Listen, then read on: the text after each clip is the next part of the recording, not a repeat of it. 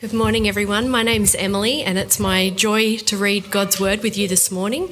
Can I encourage you to get out your Bible or your device and turn to Romans chapter 6.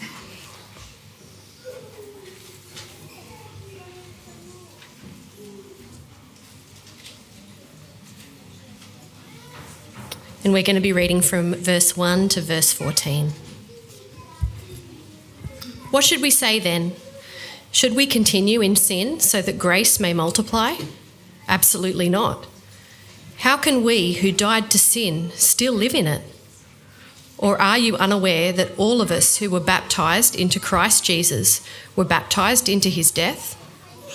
Therefore, we were buried with him by baptism into death, in order that, just as Christ was raised from the dead by the glory of the Father, so we too may walk in newness of life. For if we have been united with him in the likeness of his death, we will certainly also be in the likeness of his resurrection. For we know that our old self was crucified with him, so that the body ruled by sin might be rendered powerless, so that we may no longer be enslaved to sin, since a person who has died is freed from sin. Now, if we died with Christ, we believe that we will also live with him, because we know that Christ, having been raised from the dead, will not die again. Death no longer rules over him.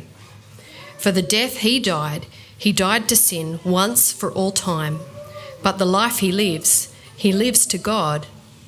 So you too consider yourselves dead to sin and alive to God in Christ Jesus. Therefore, do not let sin reign in your mortal body, so that you obey its desires.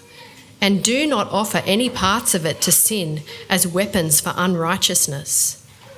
But as those who are alive from the dead, offer yourselves to God, and all the parts of yourselves to God as weapons for righteousness. For sin will not rule over you, because you are not under the law, but under grace. This is the word of the Lord. Well, hi everyone. If we haven't met, my name is Trav, and we'd love to chat to you after the service. Now, we've got a bit of an interactive moment here. I wonder if anyone here would know what the acronym ATM stands for. You can just tell me if you know where you get your money from Yeah, I heard it. Automatic teller machine, very good. Does anyone here know what PIN stands for? PIN, you put your PIN in to unlock your phone. Personal identification number, great. You might see where this is going. Anyone know what PC stands for? I'm a Mac person myself, but PC? Personal computer. There we go. Good job, everyone. These are all what's known as RAS syndrome. These acronyms known as RAS syndrome, which stands for Redundant Acronym Syndrome. Because what we do with these words is we still say the last letter out loud after we use the acronym for them, right? We don't say ATM, we say ATM machine.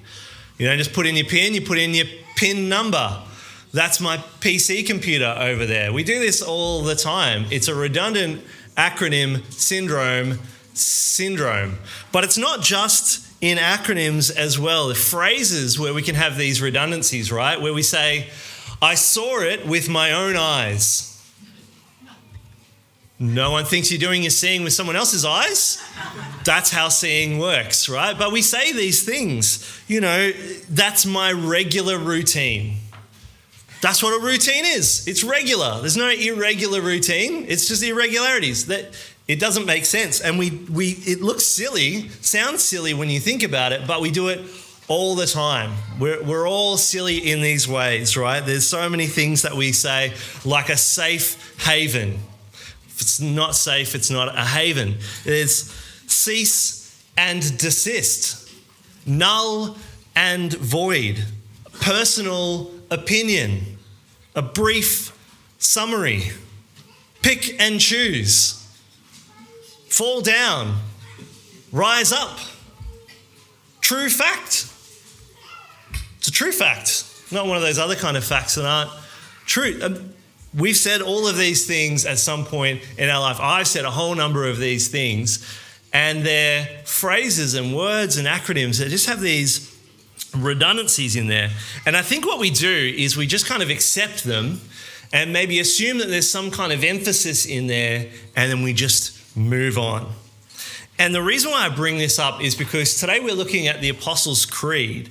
And I think at first glance, it can feel like this line in the Apostles' Creed is a lot like this. The line is, Jesus Christ was crucified, died, and was buried. And I think it's easy for us to see these three words together, kind of merge them into one and just be like, Jesus died, maybe assume there's some kind of emphasis in there, and then just move on. But what I want us to do together today is to look at each of these three words and to see how they are saying something different and uniquely necessary.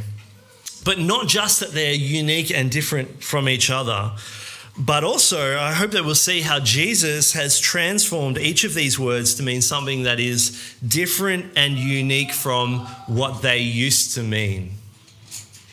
So how about I pray and ask God that he'll help us today. Let's pray together.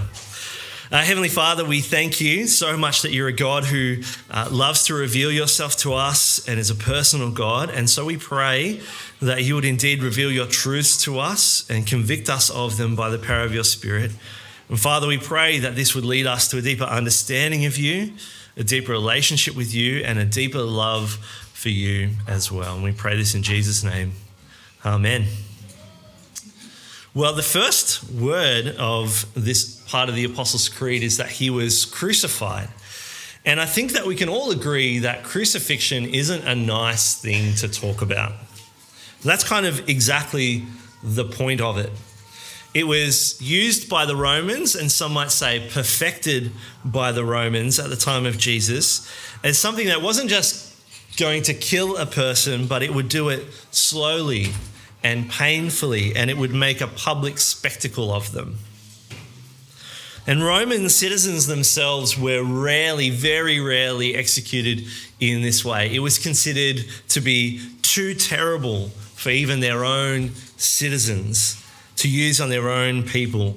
The soldiers would strip the person naked so they had no dignity in their death. They would then hammer in large railroad spike type nails into their hands, not little nails, but large ones into their wrists and one into their feet. And they'd be really careful not to hit any major arteries as they did this, because they didn't want the person to die too quickly.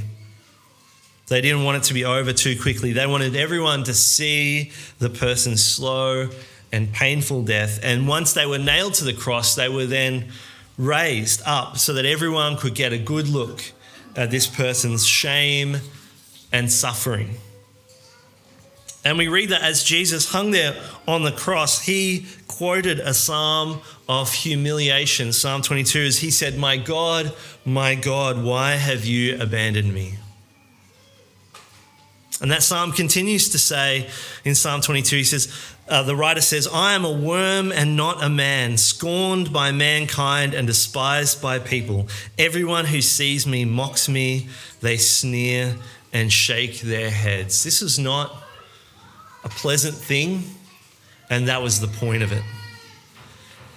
And it can seem really difficult to understand why Jesus would willingly go towards a death like that. Because it's not just that Jesus endured the shame and the pain of the cross either. A long time before Jesus' death, it was written in the book of Deuteronomy in chapter 21, it says here, "If anyone is found guilty of an offence deserving death, the death penalty, and is executed, and you hang his body on a tree, you are not to leave his corpse on the tree overnight, but are to bury him that day, for anyone hung on a tree is under God's curse." A person would be considered cursed by God if they were executed on a tree, on the wood of a tree. Cursed would just mean rejected by God. It would mean cut off from his blessings. And so crucifixion wasn't just a death, That's not what's meant by that word in the Apostles' Creed. He was crucified, which meant it was a painful and shameful death. It was a cursed death. And this is the death that God chose, this painful and shameful death. It's pretty radical that we would say that Jesus came into the world for the very purpose of dying, and he willingly went to this kind of death on a cross. But what he did in dying this kind of death is to transform the curse of the cross, to transform the shame of the cross for those who are united with him. God didn't take something that was already good or already kind of okay or just a little not great. God took something that was the worst and he transformed it into the best. Because the Apostle Paul writes in Galatians chapter 3 that we are the ones who are actually under the curse.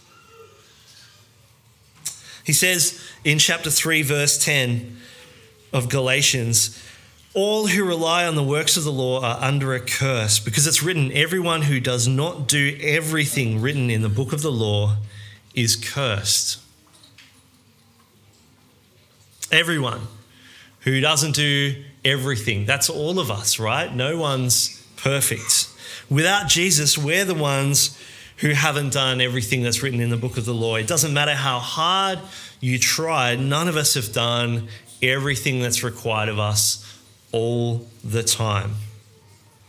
And so without Jesus, we're the ones who are under the curse. We're the ones who are rejected by God, cut off from God, cut off from his blessings.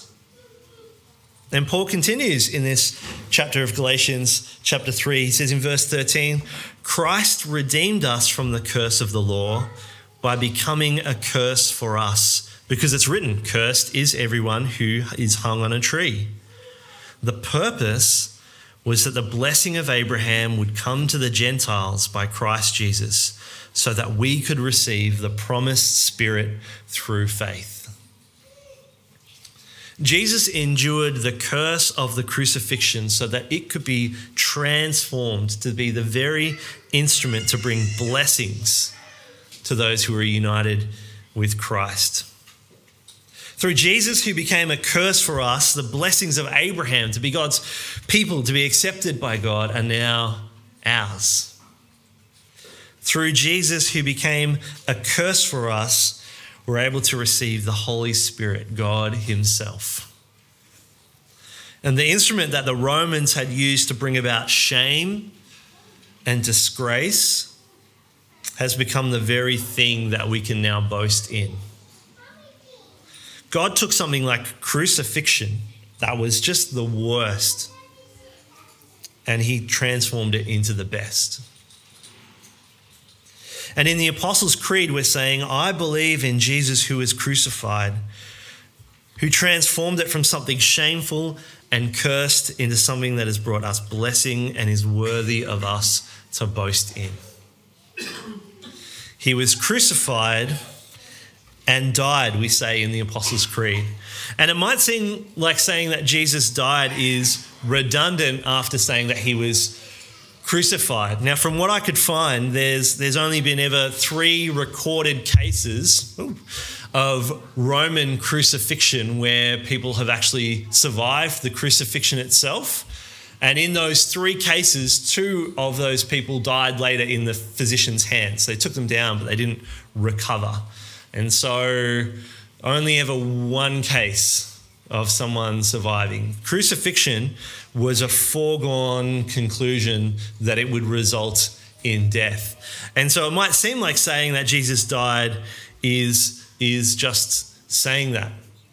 Crucified, and of course, why would we say he died? Because he was crucified. And just like crucifixion, I think we can all agree that death isn't a nice thing to talk about. You know, it's the thing that makes us sad when we think about our deaths and the deaths of people that we know and love, because it means goodbyes and it means full stops and it doesn't feel nice. And I can remember when I was about 7 years old, I have no idea why, but for some reason, the thought of death entered my mind and scared me and shocked me and upset me. And I can remember running to my parents and saying to them, death's scary. I don't want to die. What happens? And I can remember my mum said to me, she said, Travis, you're 7. You don't need to worry about this now. You know, you've got a long life ahead of you. Worry about it later. And, you know, that kind of makes sense to me because it's not nice to think about it. And so, you know, a 7-year-old, why would you want to dwell on that and think about that? And it's interesting, I reckon we can be more comfortable with saying things like, you know, no one's perfect, everyone makes mistakes, no one keeps all the letter of the law completely. You know, no one's perfect. We can feel really comfortable to say that, but we're less comfortable to say everyone's going to die one day. And yet both of them are true for everyone. And more than that, they are both deeply connected. In the chapter that was read out earlier from M in Romans 6, it says at the end of that the wages of sin is death. God's justice requires that sin be paid with death, which means that the cost of saying no one's perfect, the cost of that is that everyone dies. That's what that means. No one is perfect, which means that everyone dies because the wages of sin is death. If you do just a little bit of work, then you get, you know, a little bit of wage. If you do just a little bit of sin, then you get a little bit of death. But a little bit of death is too much for me, too much for you. We can't recover from any amount of death. And so Jesus died so that he could pay that wage for us that we couldn't pay. He didn't have any wages of sin that he needed to deal with for himself. He went to the cross to pay for our sin, so that those of us who are united with him are freed from having to pay that price ourselves because it's just too steep for us.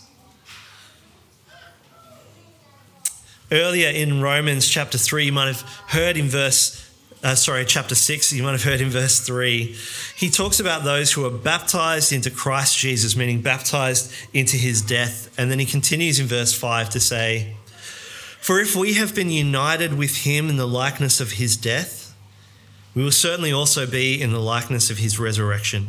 For we know that our old self was crucified with him so that the body ruled by sin might be rendered powerless, so that we may no longer be enslaved to sin, since a person who has died is freed from sin. And I think that this is just such an incredible and beautiful truth of the gospel, that our unity in Jesus' death means that sin is powerless to condemn us. You are no longer enslaved by it. And the writer of Romans, Paul, he continues in chapter 6. He says in verse 10, for the death he died to sin once for all time. But the life he lives to God. So you too consider yourselves dead to sin and alive to God in Christ Jesus. Consider yourselves dead to sin and alive to God in Christ Jesus. Your sin doesn't condemn you anymore. You can consider yourselves dead to it already, but alive now in Christ Jesus. The price has been paid. And what that means is that even though we'll all still die one day, you know, our physical bodies aren't going to last forever, that those who are united with Christ can actually welcome death We can welcome it because it doesn't define our future. And something much more beautiful than that, it puts an end to our sinning. Jesus has already defined our future. How amazing that God took something like death, that is just the worst, and he transformed it into something that is just the best. We believe that Jesus Christ was crucified and died and was buried.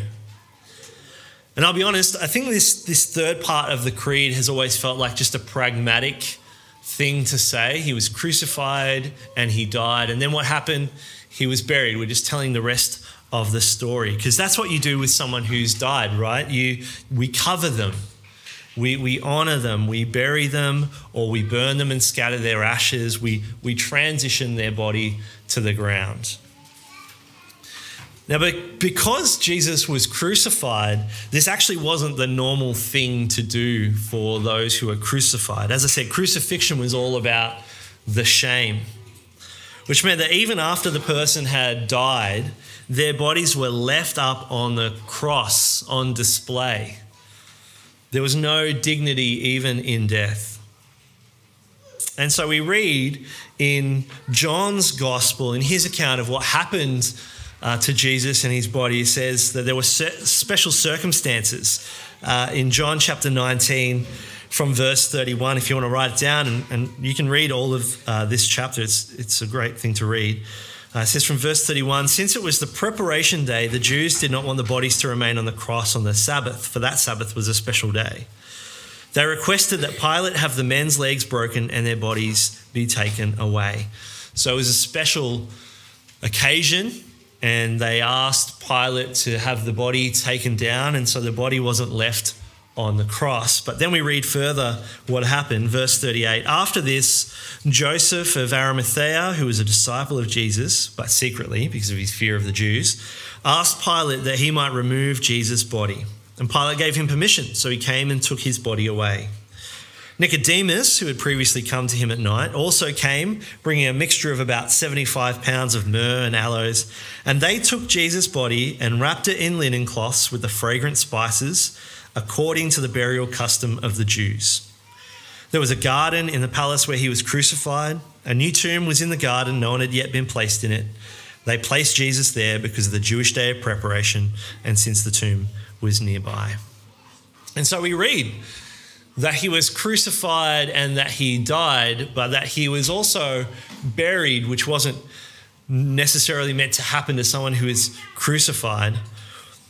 But also he was buried according to the burial custom of the Jews. He was buried like any other Jewish man was buried. And this kind of completes Jesus' fully human life. You know, everyone comes into the world through the tomb and enters through the womb and exits through the tomb. We might say it like from the cradle to the grave, right? That's just true for everyone. And that's what happened to Jesus as well. God came into this world in the flesh, in the person of Jesus. We're going to hear that story at Christmas time. Jesus lived a human life, a perfect, sinless life, but he lived on this earth physically, and he died a physical human death.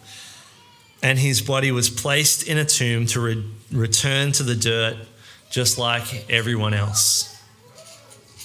You know, this is that reality for all of us, that is the place our bodies are destined, from the cradle to the grave. That's the story.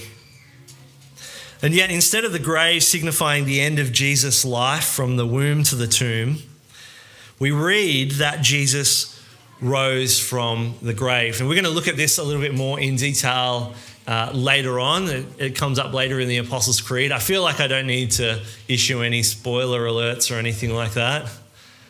We know how it ends. The Apostle Paul argues in Romans 6 that we had read out earlier, in verse 4, that we were buried with him by baptism into death, in order that just as Christ was raised from the dead by the glory of the Father, so we too may walk in newness of life. That normal transition from womb to the tomb has been transformed, because that's not the end. That's not the final place. The tomb becomes the new life.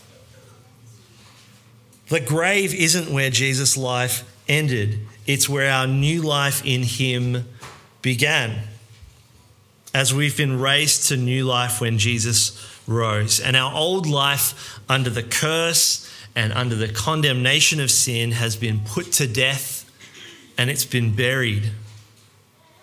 And the new life of Jesus rising from the tomb, where death had no hold on him, is our new life. God took something like the grave, like burial, that's just the worst, and transformed it into the best. And so as we say the Apostles' Creed together, we say, I believe Jesus Christ was crucified. That Jesus became a curse for us so that we might be free from the curse of the law and become God's blessed people. That what was designed to be the most shameful public display of defeat has become our boast, our victory cry. And we say, I believe that he died, that the price for our sin has been paid already. And I believe that he was buried, but that the ground is not our final resting place anymore. Whether in a casket or sprinkled in ashes, we are not simply destined for the dirt. Because of Jesus, our present and our final and eternal destination is life and to live with him. How amazing to witness the love of God in these 3 words in the Creed, and to know that Jesus did this because he loved us. Even though we're all not perfect, even though we all sin, we all reject God in so many different ways, through Jesus, God is able to take something like us, who are just the worst, and transform us to be more like Jesus, who's just the best. Maybe this is good news that you needed to hear today, to be reminded of. Maybe this is good news that you're hearing for the first time today, and it'd be great to chat more about what this looks like for you to put your trust in Jesus. Maybe this is good news that you need to share with someone today, to remind them and encourage them. I pray that Jesus' crucifixion and death and burial will remind you to live in love and obedience in response to that love that Jesus has shown us. Not to earn God's love, but because you are loved. Let me leave us with this part of Romans 6, final parting words from Paul. He says from verse 12, therefore, do not let sin reign in your mortal body so that you obey its desires. And do not offer any parts of it to sin as weapons for unrighteousness, but as those who are alive from the dead. Offer yourselves to God, and all the parts of yourselves to God as weapons for righteousness. For sin will not rule over you, because you are not under the law, but under grace. Let's pray together. Well, Father God, we thank you so much that Jesus came into this world to save sinners like us. We thank you so much that he endured the cross, that he defeated death, and that he rose again from the grave. We thank you so much for what all of this means for us who have put our trust in him. Father, we pray that you will help us to remember this truth every day and to live out in love and in light of your love. Father, we pray that you will strengthen us by this Holy Spirit that we know we have received as Christ has made a way. And Father, we pray that you will help us to live in obedience as we share your good news and your gospel with others and proclaim and declare your victory over sin and death. We pray this in Jesus' name. Amen.